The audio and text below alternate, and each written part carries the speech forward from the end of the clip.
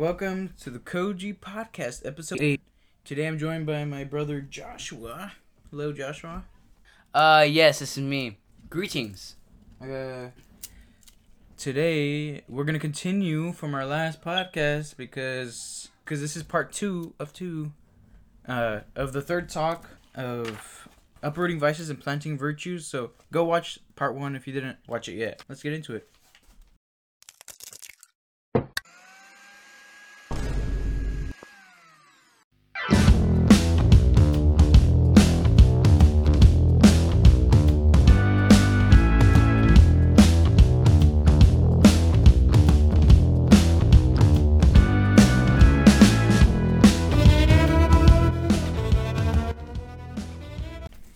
Okay, so today is a beautiful day, and at the end of the day, another day older.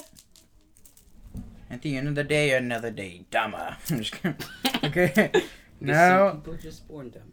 We're gonna end this day being smarter. Okay, so the virtues. So last week we were talking about the 7 capital sins and the virtues that oppose them, but we didn't really get into what a virtue is.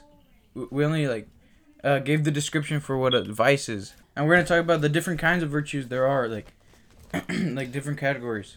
Okay. Now the virtues. Wait, hold on. Can I just say that every time you say vices, it reminds me of the word vice principal or vice president. Vice president. Kamala Harris. Full of vices. Yes, exactly. Kamala Harris is full of vices. Okay. Now the virtues. We all know individuals who are inclined more than others to do good. We call these people virtuous because of their tendency to goodness. A virtue is therefore defined as a disposition or habit of our character to follow the commands of our reason. In other words, to do what is morally good. Even the pagans of ancient times recognized the existence of virtues such as loyalty, courage, and mercy, and encourage the practice of them. Because I was talking about that even the Romans, they understood some virtues, like the natural virtues, not the supernatural virtues. And the reason it was good is because it was. You mean courage and bravery and. Yeah. Oh, like patriotism for your own country. Yeah, Yeah, if you watch Gladiator, that's an example of virtue. The Romans respected. Yeah, they understood natural virtue. So there's a difference between natural and supernatural, and those are just the natural virtues that they had, which are good. Yeah. It describes virtue right here as a habit of our character to follow the commands of reason. So we practice the virtues by habit, the natural virtues. Okay, now, however, the pagans and their equivalents today did not know God or the plan of salvation. He has offered us through His Son. The plan of salvation He has offered us through His Son, Jesus Christ.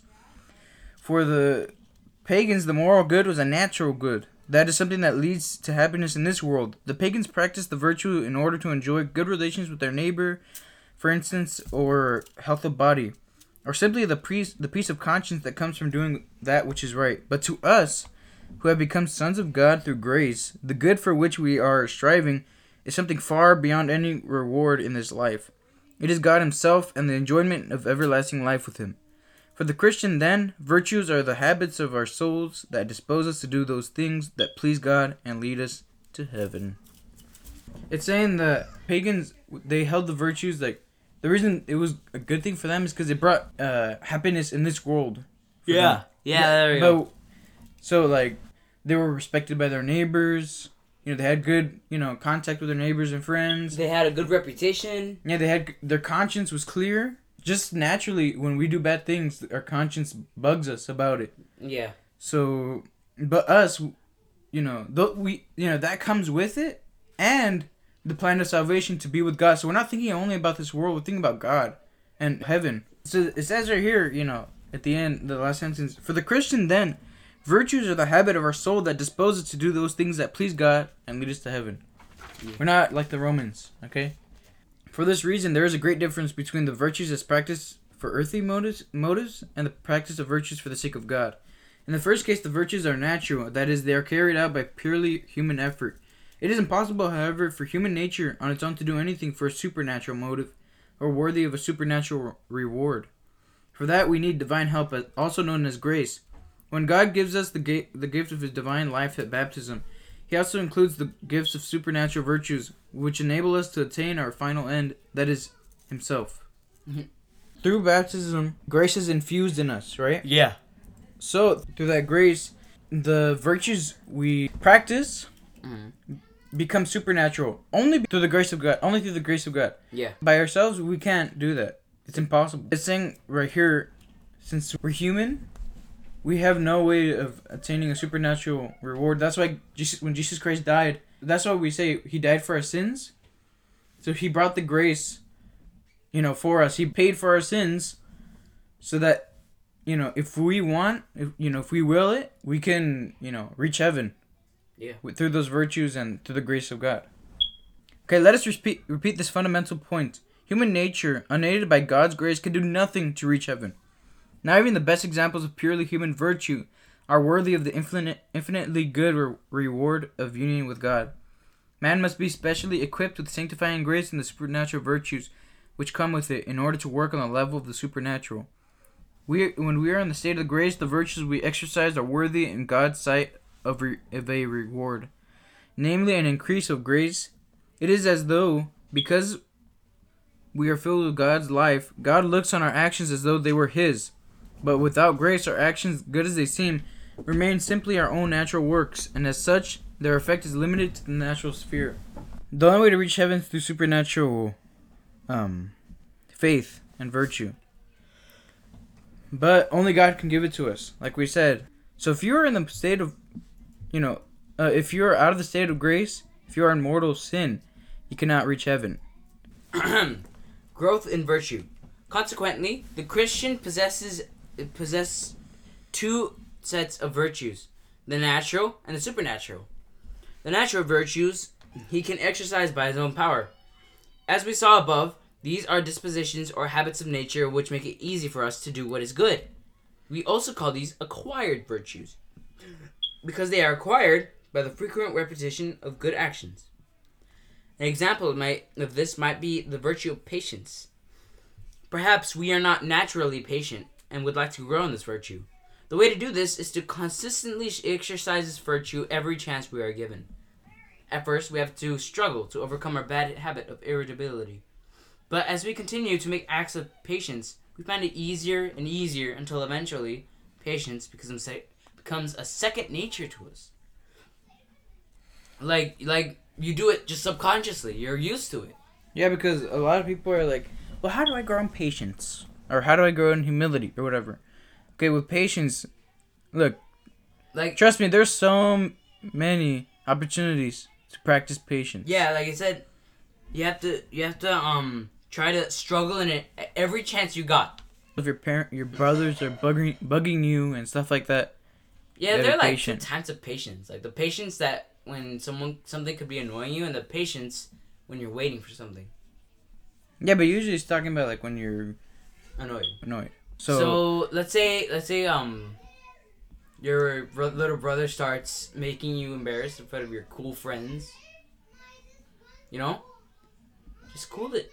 If they don't like that, unless the brother's not doing anything, bad or ridiculous, maybe like he's just being friendly, he's just there, then you should let him stay there. And if those cool friends of yours don't like that just proves that they're not good friends to be with. So yeah, just at any time you got with your brothers, with your siblings, because usually when I do this podcast, I'm talking like to youth. You have so many opportunities. You already know when you're very irritated with your siblings. So that's the way we could grow in that virtue. That's an example. Now, complementing these are the supernatural virtues which are not acquired by our effort, but rather given by God together with sanctifying grace. These are also called infused virtues, because they are infused, that is, poured into us at the moment of our baptism. Whereas the natural virtues dispose us to follow the commands of reason. The supernatural virtues dispose us to follow reason illuminated by faith. Faith, as we shall see further on, is itself one of the virtues by which we believe in God and all He reveals. It is a gift of grace of God, because we cannot believe in Him unless He Himself gives us the power to do so. But once we possess the gift of faith, we are then able to act with the knowledge that God exists and that union with Him is our highest goal. In this way, the supernatural virtues make it possible for us to perform actions for God that are worthy of a word of grace. These virtues cannot be directly strengthened by our exercise of them as the natural virtues are, since they are purely the gift of God. Only He can increase them in us. But in the same way that God rewards our good actions when done in grace with an increase of grace, He can also increase the virtues which accompany grace every time we do good. In this way, all the good we do leads to a strengthening of the supernatural virtues, which in turn help us to do good. What is the relationship between these two sets of virtues we possess? The infused virtues, while making it possible for us to perform actions worthy of a supernatural reward, do not themselves dispose in us to perform acts of virtue. We know from experience that merely having received the infused virtues at baptism does not make the practice of the virtues easy. For that, we need the acquired virtues, which are the fruit of the exertion of our will. At the same time, whenever we exert our wills to perform an act of virtue, this accompanying infused virtue gives that deed a supernatural character. In this way, all the good that a Christian does becomes worthy of a reward from God. Infused virtues and acquired virtues. So, what it's saying right here is that when we do a virtue that would be considered natural, it becomes supernatural through those infused virtues. Yeah.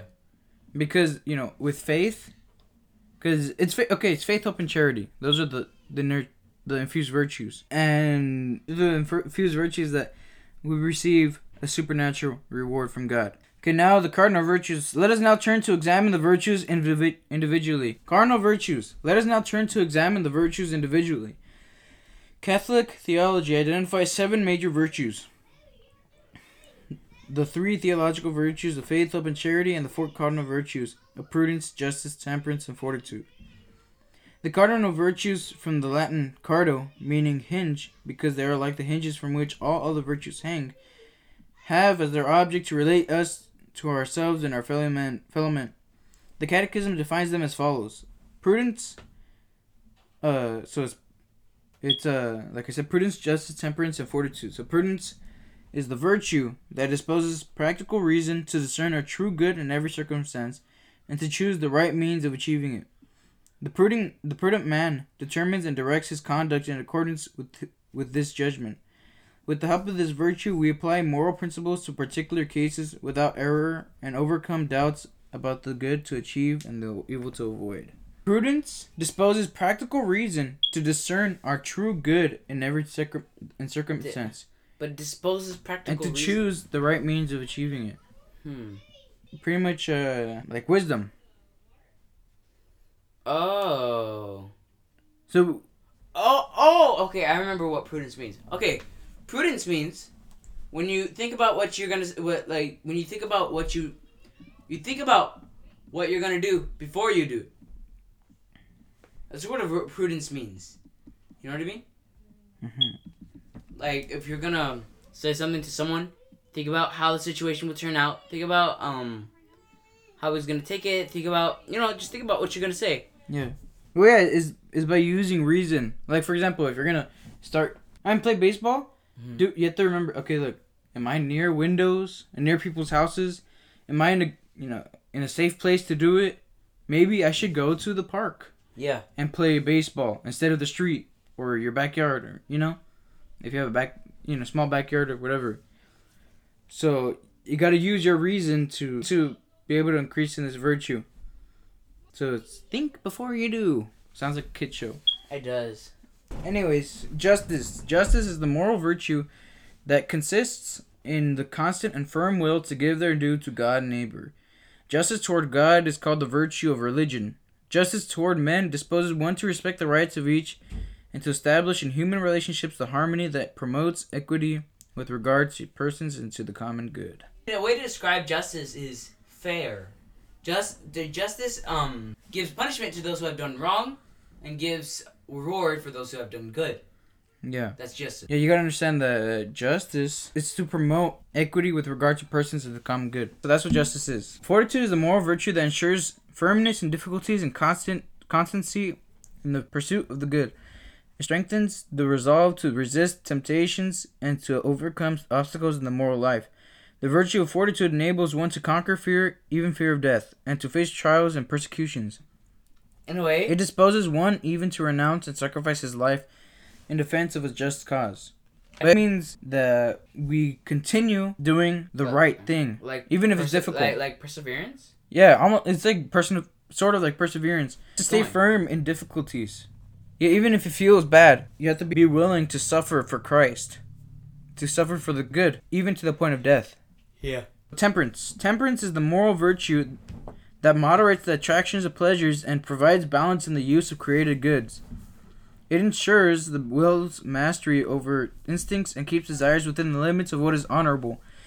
The temperate person directs the sensitive appetites toward what is good and maintains a healthy discretion. The cardinal virtues, like it says right here, is like a hinge from which all other virtues hang. So that's why some of these sound similar to other virtues we were talking about in the last podcast. Like, for example, temperance is talking about moderation like in the attractions of pleasures. Self-control. So self-control, that can go for gluttony, it can go for lust, and for sloth. We have to control the pleasures, or else they'll control us. Yeah. So keep those in check. Pleasure is not bad. It's not the important thing in life. Because we're not looking for pleasure, we're looking for happiness. Because pleasure is just short term. Because people are like, oh, isn't pleasure and isn't happiness in pleasure? It does bring you happiness, but only for a while. Yeah, we're looking for eternal happiness. Yeah. For God's happiness. We're not looking for world happiness, because it ends very quickly. So the four cardinal virtues remove the obstacles to our goal and are the means by which we reach God. These virtues have natural and supernatural counterparts, and so we must work to acquire them, as we have seen by our sustained efforts moved by grace. Theological virtues. If we compare the spiritual life to a journey, the most important condition for our success is that we be pointed in the right direction. The role of the three theological virtues is to order us to that end. As the Catechism of the Catholic Church teaches, the theological virtues adapt man's faculties for participation in the divine nature. For the theological virtues relate directly to God. They dispose Christians to live in a relationship with the Holy Trinity. They have the one and triune God for their origin, motive, and object. For this reason, they are called the theological. The Catechism defines them as follows. Faith. Faith is the theological virtue by which we believe in God and believe all that He has said and revealed to us, and that Holy Church proposes for our belief, because He is truth itself. By faith, man freely commits himself entirely to God. Okay, so, like it said, faith is technically believing God exists, God is good, and God will never be wrong. Whatever God does, it is good for us. Yeah, because He is higher than us. His mind is higher than us. Only if we could see what God sees, then we'd be laughing at ourselves when we doubt Him. Yeah. Because there are people who are like, why did these bad things happen to me? But if you really see if you could only see the way that God sees, you'd be laughing at yourself. Yeah. And we have to learn that sacrifice and suffering is the way to go. Hope. Hope is a theological virtue by which we desire the kingdom of heaven and eternal life as our happiness, placing our trust in Christ's promises and relying not on our own strength, but on the help of the grace of the Holy Spirit. So hope is the virtue by which we place our trust in Christ's promises and also the desire to reach heaven. So once we reach heaven, we don't have hope anymore. Yeah. Well, we don't have hope anymore because that hope is fulfilled. Because when you get to heaven, there is no need for hope. There's no need for it anymore.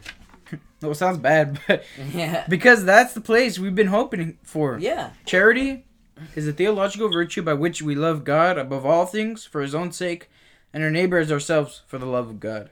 Okay, so it says right here, so direct. Love God above all things and neighbors ourselves for the love of God. It's direct. We don't really even need to go any further. Since these virtues are supernatural in their object, they cannot be acquired by our efforts. Rather, they are necessarily infused in us, and so they have no corresponding natural virtues. We may exercise these virtues individually by making acts of faith, hope, and charity, by which we explicitly move our minds and wills to believe in God, to desire Him as our end, and to love Him above all things, and our neighbor for His sake. Although such acts do not directly cause the growth of the virtues since they are infused, they can merit an increase in grace, and in all the virtues any of our good deeds done in grace can. So it's saying that if we're trying to live in state of grace, we're trying to do our best for God, it's through those merits that, it's through those actions that we merit grace for these virtues, but we can't directly, influence them. Purity of intention. We have seen that all the good we do while in a state of grace is elevated by the infused virtues to a supernatural level, and thereby becomes worthy of a supernatural reward. Yet the degree of our merit, that is the degree which God chooses to increase in us the gifts of His divine life and the virtues that accompany it, depends on a crucial factor, namely the purity of intention. Purity of intention means having God alone as our object, free from all self-interest. Here the theological virtues play an important role, since it is these virtues that direct us towards God. When you practice an acquired virtue, even though it's supernatural, it is through our intention, the purity of our intention. Yeah. And it depends on how much merit we were going to receive. If you're, doing these virtues just to be like the Romans, like pagans, it almost has no merit. Yeah. Because of that. So if we're doing it just for being looked upon as great and holy and whatever, but we're not doing it for the love of God, just for ourselves, we receive little merit. Continuing. It's quite possible to perform an apparently good action for many with different motives. Consider an example. Of all the people who attend Mass on a Sunday morning, how many are there to please their parents or spouse? How many attend merely out of habit? How may they attend because they love God and wish to please Him? Obviously, each class of worshipper is worthy of a different reward for this good act of attending Mass. The first group does not deserve reward for his good, much rewarded at all. The second, somewhat more, but the third deserves a full reward from God because their intention was to only please Him. Yeah, so it's saying that going to Mass on a Sunday, every Sunday, is always good, but it depends on our intention, on how much merit we receive. We're supposed to go on Sunday. If we miss a Mass on Sunday, if you didn't know this, you're in mortal sin. Well, if you miss it through, if you knew you were supposed to go to Mass. No, so it's saying, you give the example of those three people, the people who go there only to please their spouse or parents, and those who merely attend out of habit, and those who actually go just because they love God and wish to please Him. Yeah. So those who go just to please their spouses or their parents, they have very little merit because they're forcing themselves. They don't really care about God. But when you go out of habit, we have to do our best to Yeah, I feel like what makes your prayer more meaningful is when it's like from your heart. Yeah, when you're meditating and you're trying your best just because out of love of God, not because you're forced. Yeah. So that one gets a little bit more merit than the one that forced themselves, but they're just doing it out of habit. They're not really, focusing that much. Yeah. And then the other one, the last one, who goes out of love of God, he receives the most merit because he's really trying his best. In order to practice the virtues, in order for that our practice of the virtues be authentic and as meritorious as possible, we must have a pure intention. How do we acquire purity of intention? By continually watching our motives, in order to avoid not only those that are obviously bad, but even those that are imperfect. In other words, by making frequent and intense acts of faith, hope, and charity, by which we direct our actions to God, we will by purifying our intention every time we act. In fact, there is no more crucial aspect to the life of virtue than attentiveness to our intentions. It is the direct and simple way to holiness. So all it's saying right here is that when you got to just keep on looking at your intention, constantly bringing it back. Okay, am I doing this just because so I can be looked upon by other people as holy and good, or am I actually doing this just or am I doing this for God, like purely out of God? So always we want to have the best, the purest of intention. We don't want to have the lowest. Yeah. You know? So that's all it's saying. Just to be, aware of where, why we're doing things. It's pretty much the end of our of the talk. So now we have questions for review to remember from part 1, so episode 7, and this one. What is a virtue and what is a vice? To put it simply, a virtue is a good habit, but obviously we know there's two different ones. There's the infused virtues and acquired virtues. And then a vice is a bad habit that leads us to sin and ultimately to hell. Here, you gotta remember this. What are the capital sins and the corresponding virtue? Humility opposes pride. Generosity opposes covetousness. Kindness opposes envy. Meekness, which opposes anger. Chastity opposes lust. Temperance opposes gluttony. And perseverance opposes sloth. Yeah, so if you want to know more about why those virtues oppose those capital sins and those vices, then go back to episode 7, the episode before this one, so you can understand more. And number 3, how are the infused and acquired virtues different? Well, the infused virtues are infused in you in baptism, so faith, hope, and charity, and you can't really increase them directly. Only by trying to follow God, always trying to do the best for God, then God can, by that merit, God can use it to increase that infused virtue. But with acquired virtues, we can actually increase it directly by, practicing virtues. What are the distinct roles of the theological virtues and the cardinal virtues in the spiritual life? The cardinal virtues remove the obstacles to our goals and are the means by which we reach God. So it's like those cardinal virtues, within each of them, carries a bunch of other virtues inside. Like we already talked about with temperance. Inside comes chastity, perseverance, abstinence. A bunch of other virtues are inside of the capital virtues. That's why it makes way for... That's why it removes obstacles to our goals and are the means by which we reach God. Yeah. And the role of theological virtues point us in the right direction of our spiritual life. So it's through faith, hope, and charity because since the faith, hope, and charity, the infused virtues, make all our actions supernatural. Yeah. So it points us in the right directions towards heaven. And now the 5th question. How are the habits formed? By consistently resisting temptation, we can practice the virtues and form good habits. It was a good show today. And that was pretty much it. Please like, comment, and subscribe, and please share this video. We're trying to grow a bigger audience so that we can reach more people. We're making a animated little skit. Like, I don't know, how many seconds is it? Like 30 seconds? It might be a minute. Nah, not like a minute. Not a minute, but I don't know. 45 seconds. It probably, yeah. So a little animated thing. Be sure to subscribe so you can get notified for that animation. I think it's coming out hopefully this month. Or next month, I don't know. And also, just subscribe so you can get notified for other episodes. And thank you for watching. If you like this episode and want to see our beautiful, handsome faces, then go to our YouTube channel, Koji Fruit, where you can see us in HD perfection. See you next time.